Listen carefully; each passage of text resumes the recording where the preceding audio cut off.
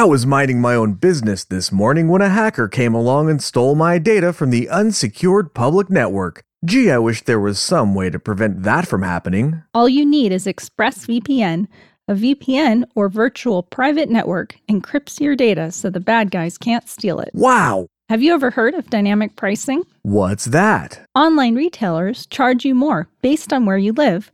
With ExpressVPN, you can appear anywhere you want and get the best deal. That's my favorite kind of deal. What else can ExpressVPN do for me? You can get access to streaming content that's normally blocked in your region. Could I even use it to get past restrictions on work or school networks? Yes, all you have to do is use the ExpressVPN app on your device.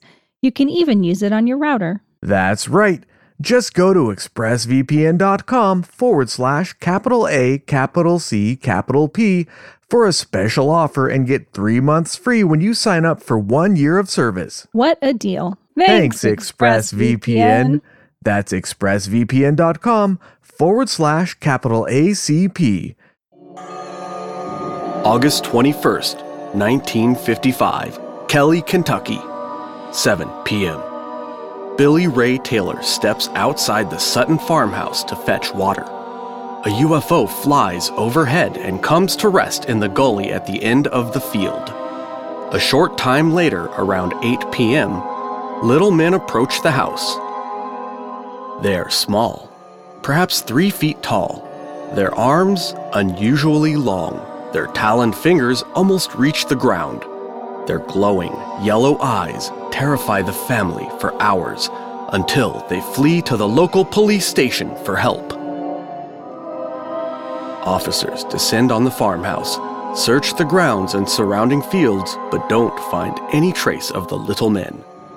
After the officers depart, the little men return and harass the family until sunrise. The Sutton family, exhausted and sleepless, then endures invaders of a different nature, people curious to see if what they heard on the news was true. What did the family see? Was it all a hoax? An escaped monkey gone bad? Or could it have been visitors from another planet? Let's find out in Episode 2, The Kelly Goblins. It's the Alien Conspiracy Podcast. I am your host, Agent Anderson. Come along as I examine UFO sightings, conspiracies, and all things strange. Follow the show on Twitter at AlienConPod. That's AlienConPod. I would love to hear from you. Well, I wanted to do this as a weekly show. One thing led to another. I got sick and lost my voice. I found a co-host for the show, and I just kind of got sidetracked. So here we are, a little bit late, but better late than never. Before we get into this week's case, it's time for Strange Events, Bizarre Facts, The Unbelievable Revealed. This is the Mind Boggle of the Week. Neutron stars. A giant star collapses on itself. The heat and pressure become so great that matter breaks down at the atomic level. Electrons and protons combine into neutrons and release a flood of neutrinos. This ejects the outer layer of the star, creating a supernova. The leftover core becomes a neutron star if it has less than 3 solar masses, or a black hole if it has more. These strange objects are so dense that twice the mass of our sun is packed into a sphere 20 kilometers across. For those of us living in measurementally challenged countries, I won't name any names, the sphere is 12 miles across. If the Earth could be compressed into a neutron star, it would be 260 meters, or 850 feet, across. This is approximately 3 football fields, or if you prefer, 2.5 European football fields. A teaspoon of neutron star weighs the same as 900 Great Pyramids of Giza. This kind of density is only possible because normal matter is broken apart into atomic particles. You could say that a neutron star is a gigantic atomic nucleus. Neutron stars have other strange properties besides extreme density. They retain the angular momentum of the parent star, resulting in incredible rotational periods between 1.4 milliseconds and 30 seconds. There are 1,000 milliseconds in a second, meaning that the fastest spinning neutron stars can rotate 40,000 times a minute. It's almost hard to imagine next to our 24 hours. Their surface gravity is 10 to the 11 times that of Earth, or about 100 billion times stronger, and the escape velocity is as high as half the speed of light. The gravity is so incredibly strong that it acts as a lens, bending light from behind the star so that an observer can see its back from the front. Some neutron stars have gravity so powerful that photons are trapped in an orbit and the whole surface of the star is visible only from a single vantage point. If an object fell from a height of 1 meter, it would be going 1,400 kilometers per second when it struck the surface, if it could reach the surface, which it can't, because it would be broken apart into a stream of particles first. The intense gravity leads to time dilation. 8 years on the star would be 10 on Earth. Neutron stars have the strongest known magnetic field of any object in the universe, by orders of magnitude. The strongest of these are called magnetars and have fields quadrillions of times stronger than that of Earth. It is so powerful that it bends space-time and would be lethal to all life within 1,000 kilometers. Anything at all within that range would be pulled and twisted apart from the magnetic force alone. Photons split and merge. The vacuum of space itself becomes polarized. Atoms are stretched so much that they become cylinders thinner than the wavelength of an electron. The first neutron star was detected in 1967 by Jocelyn Bell and dubbed LGM-1 for Little Green Men because the regular signal it produced suggested the possibility of intelligence. The closest known neutron star is the aptly named RX J1856.5-3754, 400 light-years from Earth. There are approximately 2,000 known in the Milky Way galaxy. They are one of the most bizarre objects known to man. What would it be like to visit a neutron star? Could some form of life, incomprehensible to us, exist anywhere near such a thing? It boggles the mind. And now, time for the show. 11 people occupied the farmhouse that night on August 21st, 1955. 8 adults and 3 children. They were Mrs. Glennis Langford, age 50, widow of Oscar Langford. Elmer Lucky Sutton, age 25, Mrs. Langford's son by her first husband. Vera Sutton, age 29, Lucky's wife. J.C. Sutton, age 21, Mrs. Langford's son. Aline Sutton, 27, J.C.'s wife. Lonnie, Charlton, and Mary Langford, Mrs. Langford's children, age 12, 10, and 7. Billy Ray Taylor, 21, a friend of Lucky's.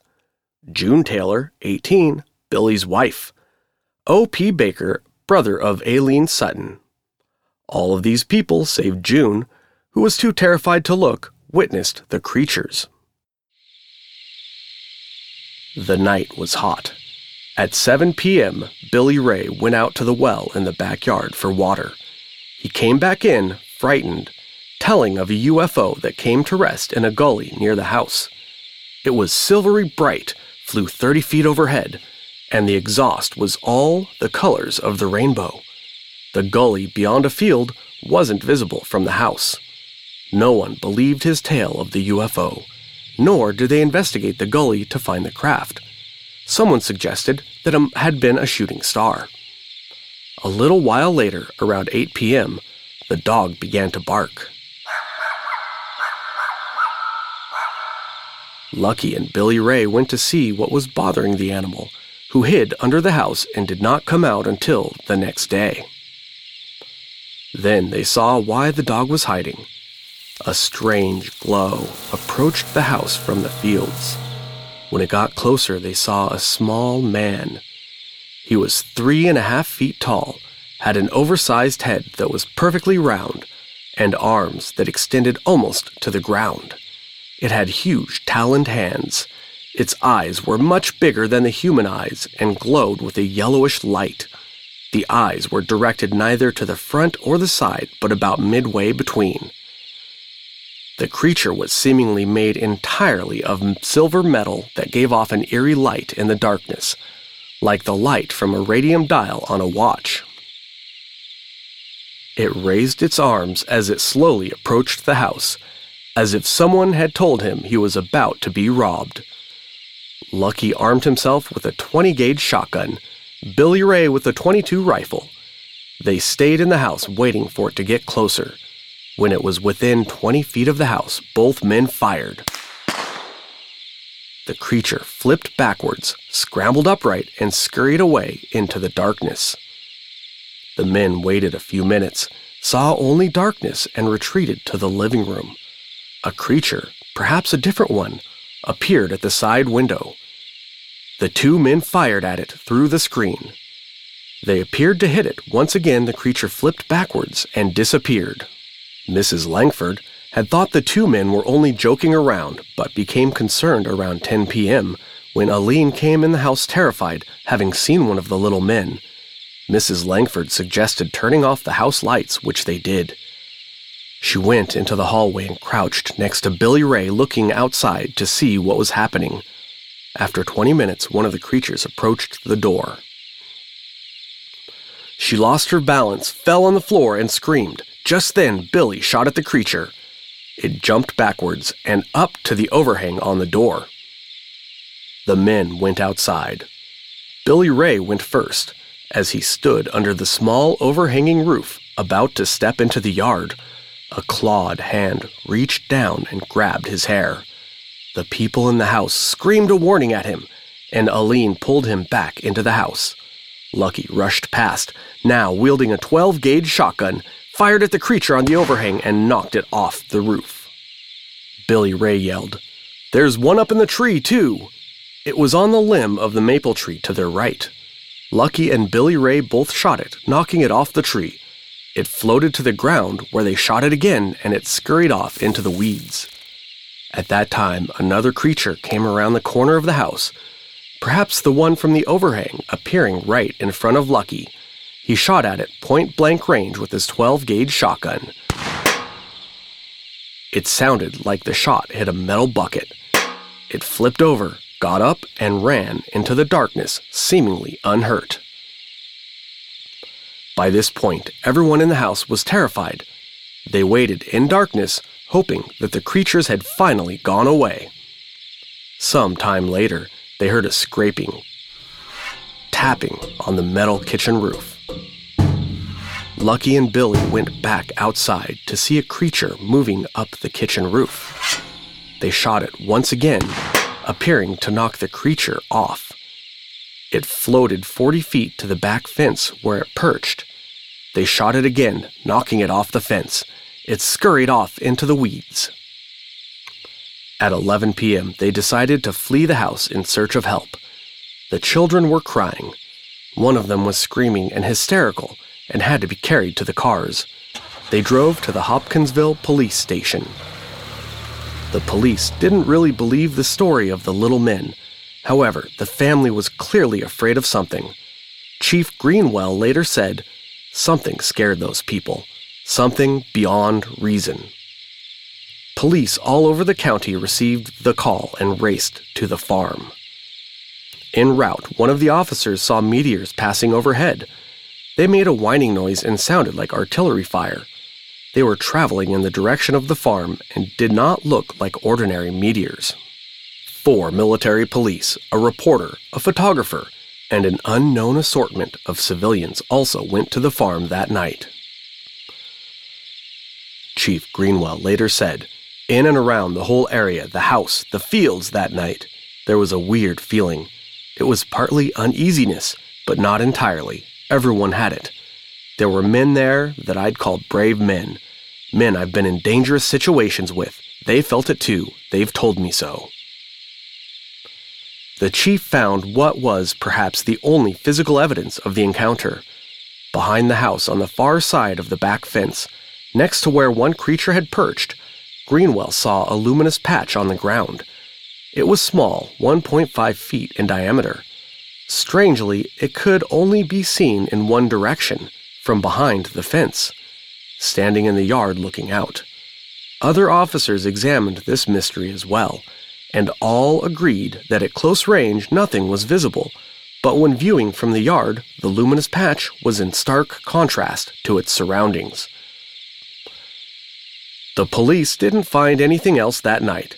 Apparently, they didn't search the gully. Mrs. Langford said, "Nobody went out there that night. They were all too scared."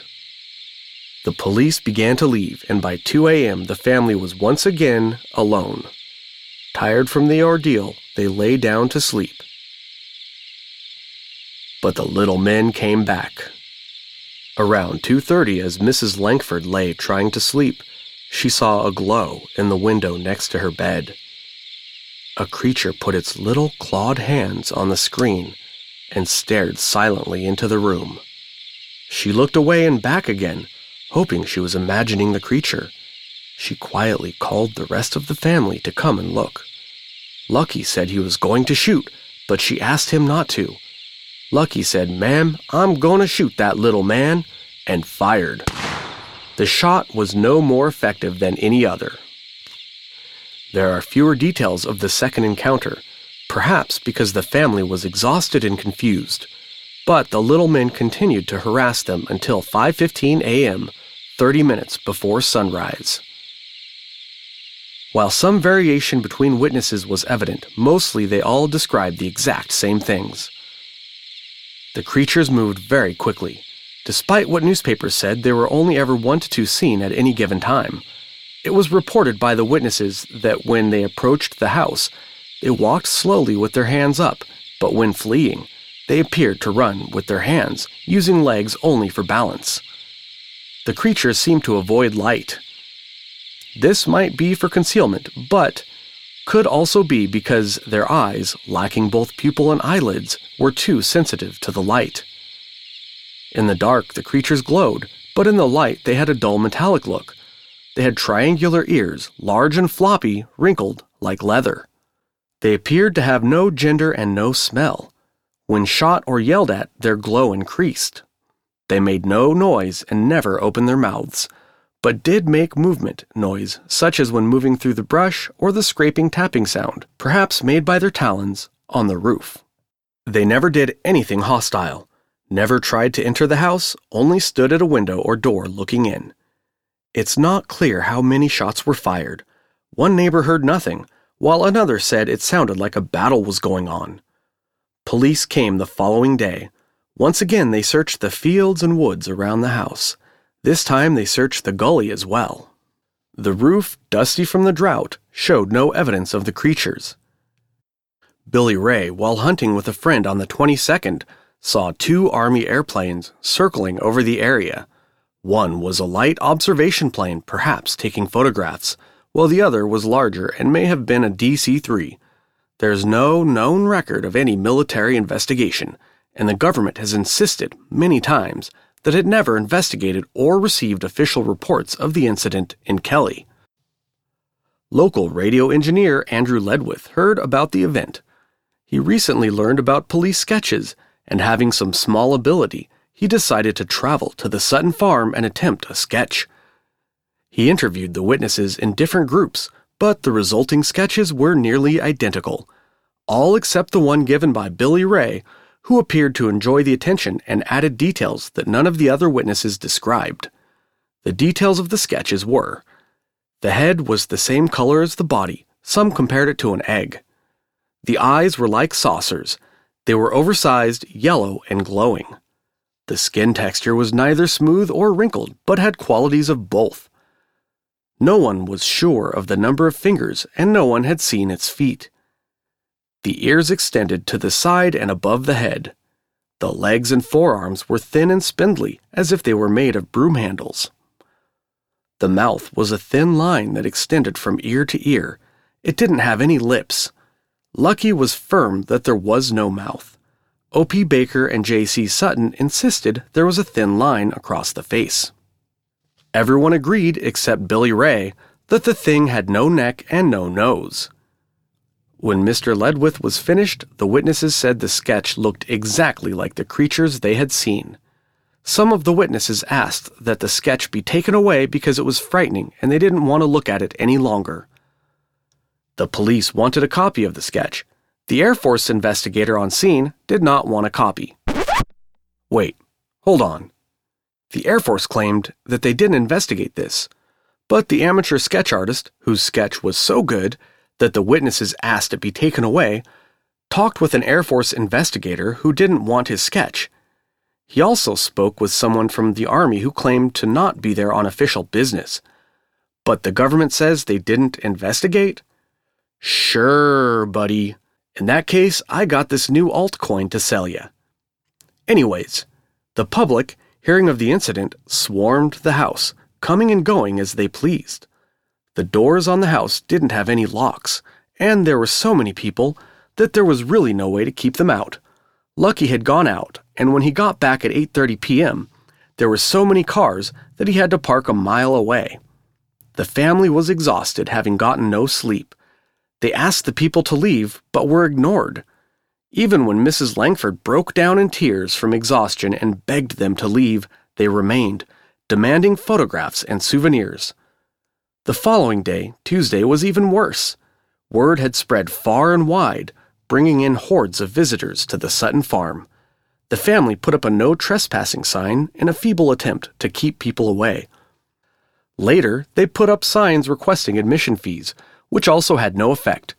Pseudo-skeptics fixated on these signs almost immediately, claiming that the whole thing was a hoax to make money. Unfortunately, they didn't collect a single penny. The yard was not fully enclosed, so there was no way to enforce admission. The family left the farm for Michigan, where they had relatives, but they soon turned around and returned, afraid that the mob would steal their meager belongings. At some point during this bedlam, 3 unknown investigators from Fort Campbell came to the farm and asked for a description of the little men. They left and came back with a model of the creature. Mrs. Langford said that the man who made it must have known exactly what they looked like. There is no record of these men or the model they made. A few newspaper reports catch the eye. For example, police said residents of a farm area about half a mile from Kelly reported the rocket ship or flying saucer landed in a field about half a mile from Kelly. The residents told officers they saw a flash coming out of the sky.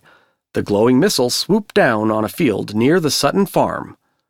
However, in my experience researching these things, the newspapers tend to distort or even invent facts more often than they reveal them, so any news report needs to be taken with a grain of salt.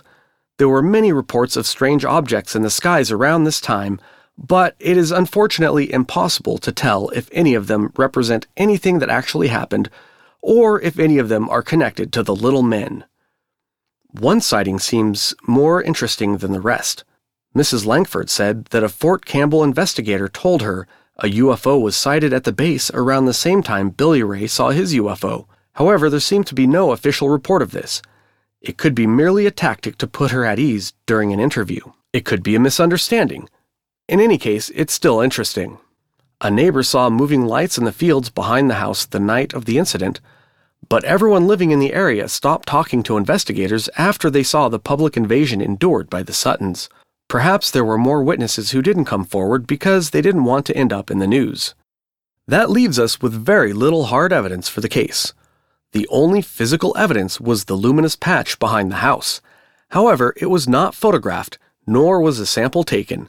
I wonder if the mystery could have been solved had a sample been taken. Some speculate that it was merely bioluminescent moss or fungus. I don't have the background to really evaluate this idea. Do these exotic things grow in dry fields in Kentucky? Are they usually isolated? Do they grow larger than the small patch found? It seems unlikely that it could be the cause of the bioluminescent patch, but if a sample had been taken, we would know for sure. There were no footprints in the hardened dirt. There was no evidence of a landing in the gully. The creatures were reported to float, and the UFO could have been light enough to not leave an indentation. It, too, could have floated above the ground.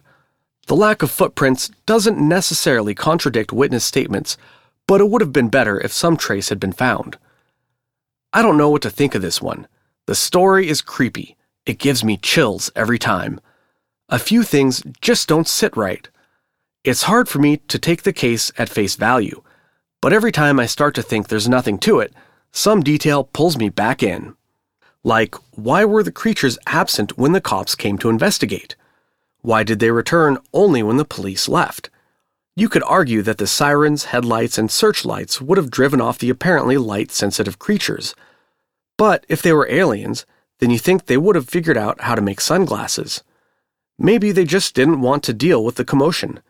But with all the officers searching yards, fields, and woods, you think they would have spotted one of the creatures. If they were aliens trying to communicate, wouldn't they have come forward once things calmed down a bit and they saw that the police were no different than the Suttons? Some skeptics have argued that the hole in the screen caused by the 20-gauge shotgun was too small. But Lucky was firing right in front of the screen, and the gun likely had a muzzle choke, making the pellet spread small. A 20-gauge is pretty small to begin with. The screen wires were bent outwards. A picture of the screen shows that the hole is plenty big enough for a 20-gauge. One thing I don't like about this case is how the witnesses are often derided as ignorant rednecks. Many skeptical reports, whether contemporary to the sightings or more recent, allude to this, suggesting that it is in some way responsible for the sighting. Some pseudo-skeptics report that the whole family were carnival workers. This is false. Only Lucky and Billy Ray worked for a traveling carnival. But even if they were, and even if they were missing half their teeth and they smoked corncob pipes all day, and they never finished high school and they played in a jug band or whatever else, none of this makes any difference. Rednecks living in Kentucky can see UFOs the same as anyone else. This is just a distraction from any real discussion, and is the foremost tactic used by pseudo-skeptics. If you can make the witnesses seem unreliable, even using racism or stereotypes, then you don't have to worry about discussing the case. One skeptic suggested that a flashlight beam hit some scrap metal in the backyard and the reflection was misidentified as little men. But how can scrap metal float around, glow, leave, come back? It's just silly. Another common explanation is that escaped monkeys, dressed in silver suits for some strange reason, caused the ruckus. But there are no reports of escaped monkeys wearing silver suits. A circus possibly drove through town within a few days of the event, maybe. But there's no reason to believe that the circus monkeys, if they even had any, escaped or were wearing silver suits. There's zero witness testimony, records, accounts, or whatever indicating that any monkeys escaped anywhere in the area. Besides, monkeys don't float, they aren't silent, they don't glow, and so on. Plus, when you blast a monkey at point-blank range with a 12-gauge shotgun, you will, without any doubt, end up with a huge mess. Slightly more plausible is the idea that horned owls wielding bioluminescent fungus are responsible for the event. However, the largest horned owl is about 2 feet tall, not 3.5. Besides, the witnesses didn't describe anything like an owl. Might as well say it was a bald eagle or a kangaroo. This is the kind of lazy nonsense I don't like to even talk about, but it is probably the most popular pseudo-skeptical explanation, so I feel like I have to address it. So here we go. Owls, even horned owls, don't glow. They don't somehow coat themselves in glowing fungus. They don't have arms and oversized hands, nor do they have spindly legs and forearms. They fly rather than float, and when you shoot one at point-blank range with a 12-gauge shotgun, they turn into a pile of mush. For anyone not familiar with guns, a 12-gauge has a bore of around 3/4 an inch. This is almost twice the bore size of the hand cannon Dirty Harry uses. When you shoot at owls, or any animal for that matter, they become frightened and leave. Bonus points, they don't sound like a metal bucket when you shoot them. I could go on, but I won't. Basically, owls bear absolutely no resemblance at all to what the witnesses described. Owls are only plausible if you believe the witnesses are lying or if you didn't bother to find out what the witnesses said in the first place and just spouted owls for whatever strange reason when somebody asked you your opinion. But if you think that they are making it all up, then you don't really need owls, right? You can just say that it was a hoax. These skeptics, their stuff is so bizarre, so unbelievable, that sometimes I suspect they want us to believe it was aliens. Conspiracy! Wait, I solved the mystery? So skeptics work for the CIA, They're part of the soft disclosure agenda. They offer explanations that make aliens seem plausible. That's my theory, and I'm sticking to it. Okay, wait, where was I? So other explanations are mass hysteria, religious hysteria, hallucinations, hoax, and on. But none of them really fit the case. A lot of people focus on the admission signs. It seems to be clear proof that the whole thing was made up. They hoaxed the event to charge admission fees. But they put up a no trespassing sign first. They only put up the admission signs later. If it was a hoax, then those signs would have been in place right away. And even before that, they asked people to leave. They didn't want those strangers invading their house. If it was hoaxed for money, then why would they ask people to leave? Also, there wasn't really any physical evidence. If it was hoaxed to lure in paying suckers, then I feel like they would have fabricated something, like making a doll or mangling a chicken foot or something, so that the people paying to get in would have something to see. This is how it goes with hoaxes. They make something fake to lure people in. I never heard of a hoax where they charge admission but don't actually have anything to show the paying audience. Who would even think of such a thing? Can you imagine paying to get into the circus or whatever to see the alien in a tank? You go in, you pay $5, you walk in the room, and it's just an empty room. Ridiculous. No, if it was hoax to charge admission, they would have definitely made some kind of exhibit to show. Also, they would have closed off the house in some way to limit admission and collect money. But the fences were not good enough to keep people out, and they had no way to enforce payment. They didn't collect a single admission fee. This explanation looks rock solid at first, but when examined closely, it falls apart. They just didn't act like people who hoaxed it to charge admission. Many of the pseudo-skeptics say that they were all drunk and somehow this made them hallucinate aliens? Not only was there no evidence of drunkenness, I mean, come on, just think about it. Maybe they were hosting an intergalactic kegger? Am I buying the wrong kind of beer? I have a cold one once in a while, but I never saw aliens. The suggestion of drunkenness seems to be completely made up by various news outlets. None of the investigators who went to the house that night reported drunkenness.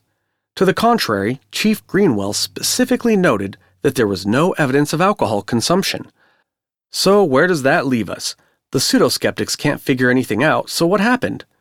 I think the most plausible explanation, at least on the skeptical side of things, is that someone played a prank with puppets.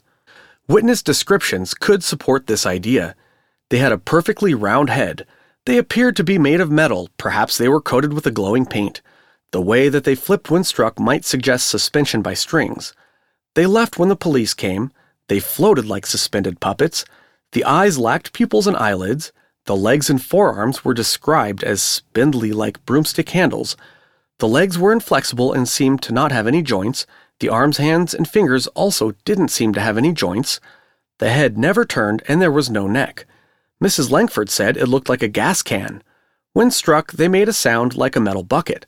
They didn't come until nightfall and left before daybreak. They seemed to avoid the light. Perhaps this was to conceal any wires or rigging to control them. They never tried to come in the house or do anything, they just came and went. Puppets would have limited mobility and would not be able to go in the house. I think you could make a strong argument that they saw puppets of some kind. The glowing patch that Chief Greenwell found could have been glowing paint. But if they were puppets, they would have needed some kind of rigging to float around. It seems implausible that anyone could have set this up and taken it down without anybody noticing. Also, I doubt that any puppeteer, who must have been somewhat nearby, would have stayed for so long with all of those bullets flying around. And even if they did stick around, someone would have seen them, unless they had remote-controlled puppets back then. If a puppet was hit with so much gunfire, surely parts would have been blown off and remained as evidence.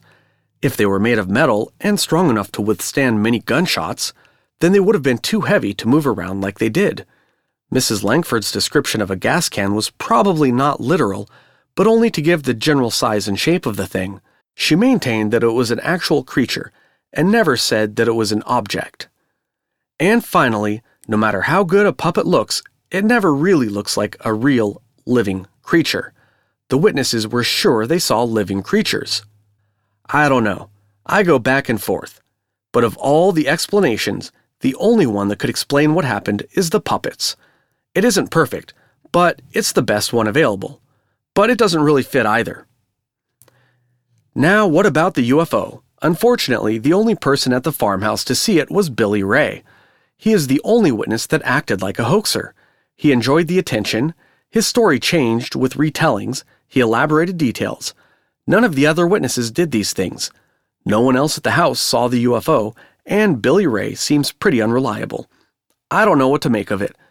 Maybe he saw a bright shooting star and it wasn't connected to the events. Who knows? With no other witnesses and no evidence, we can only speculate.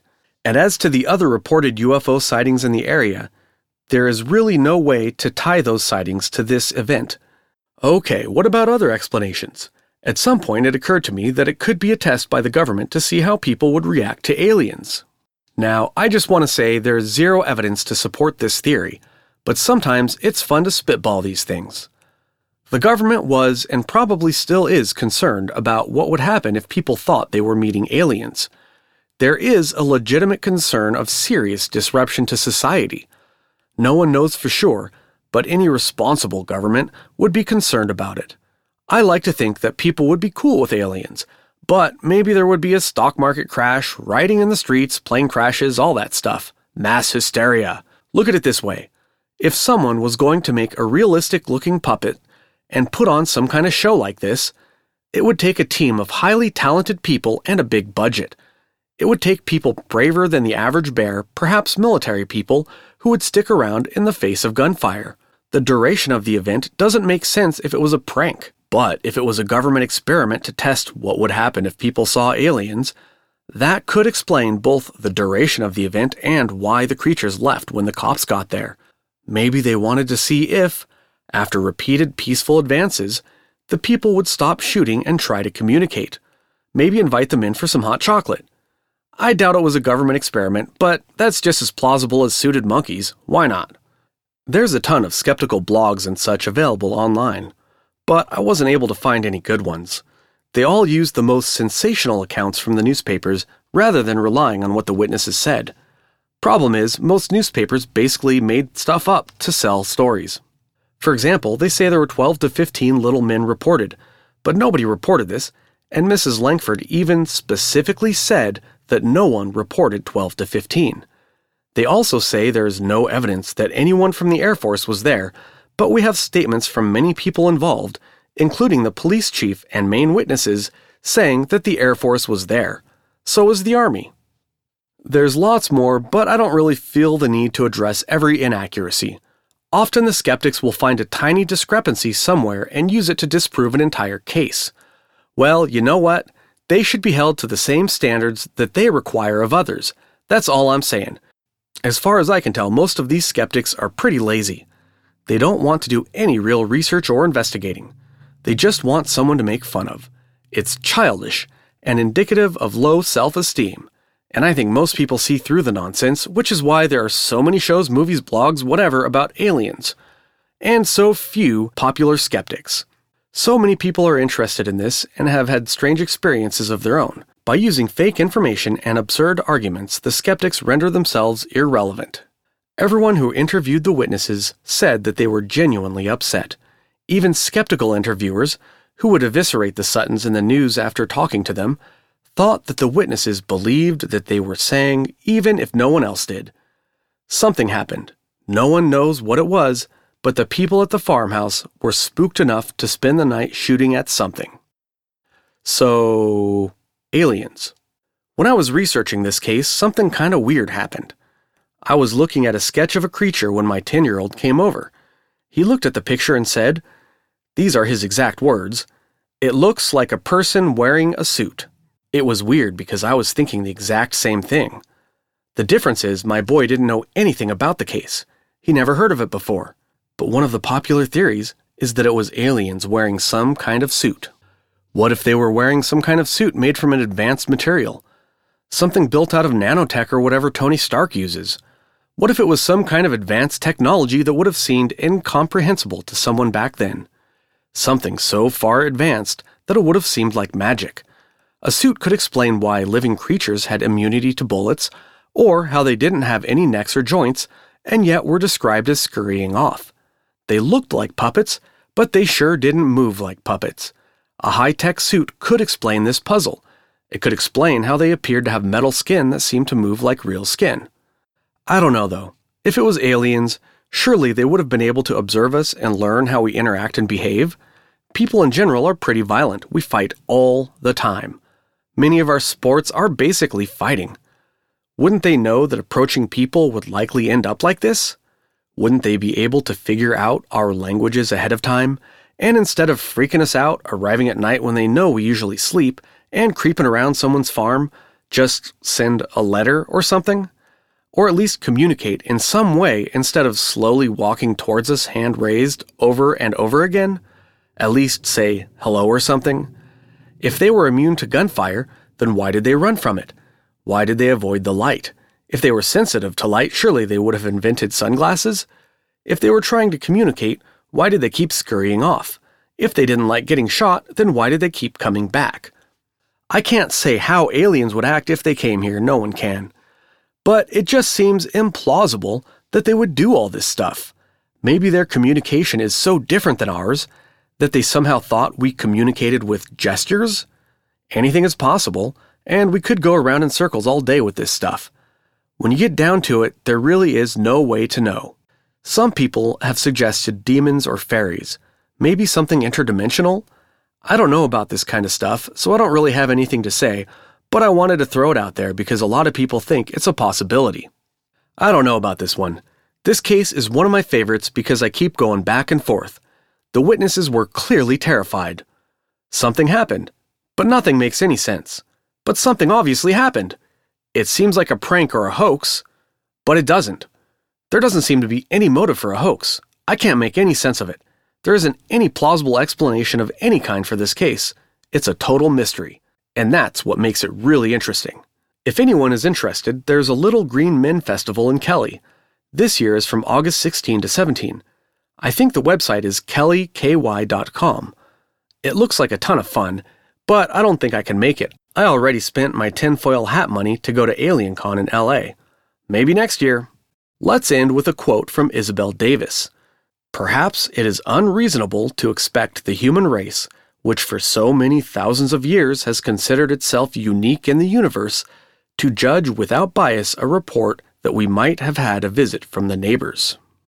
Thanks for listening. If you'd like to help us out, check out our affiliate link in the description. This time around, we're taking a look at UFO speakers. Now, these aren't just UFO speakers, but they actually hover. They're pretty dang cool. Yeah, they float. They're like anti-gravity technology. Yeah, they float and spin and light up and stuff. One version is just a speaker. The other version is like a lamp. There's a couple different types available. I have the black one. It's not the tall lamp. It's just like the speaker. It's really awesome, though. I use that thing every day. Even when it's not on, it's just sitting there hovering. Yeah, it's so cool. These things are awesome. So check it out. The link in the description. And your purchase helps to support the show. It's an affiliate link, so we get a little bit of that. And it doesn't cost you anything extra. Keep it strange.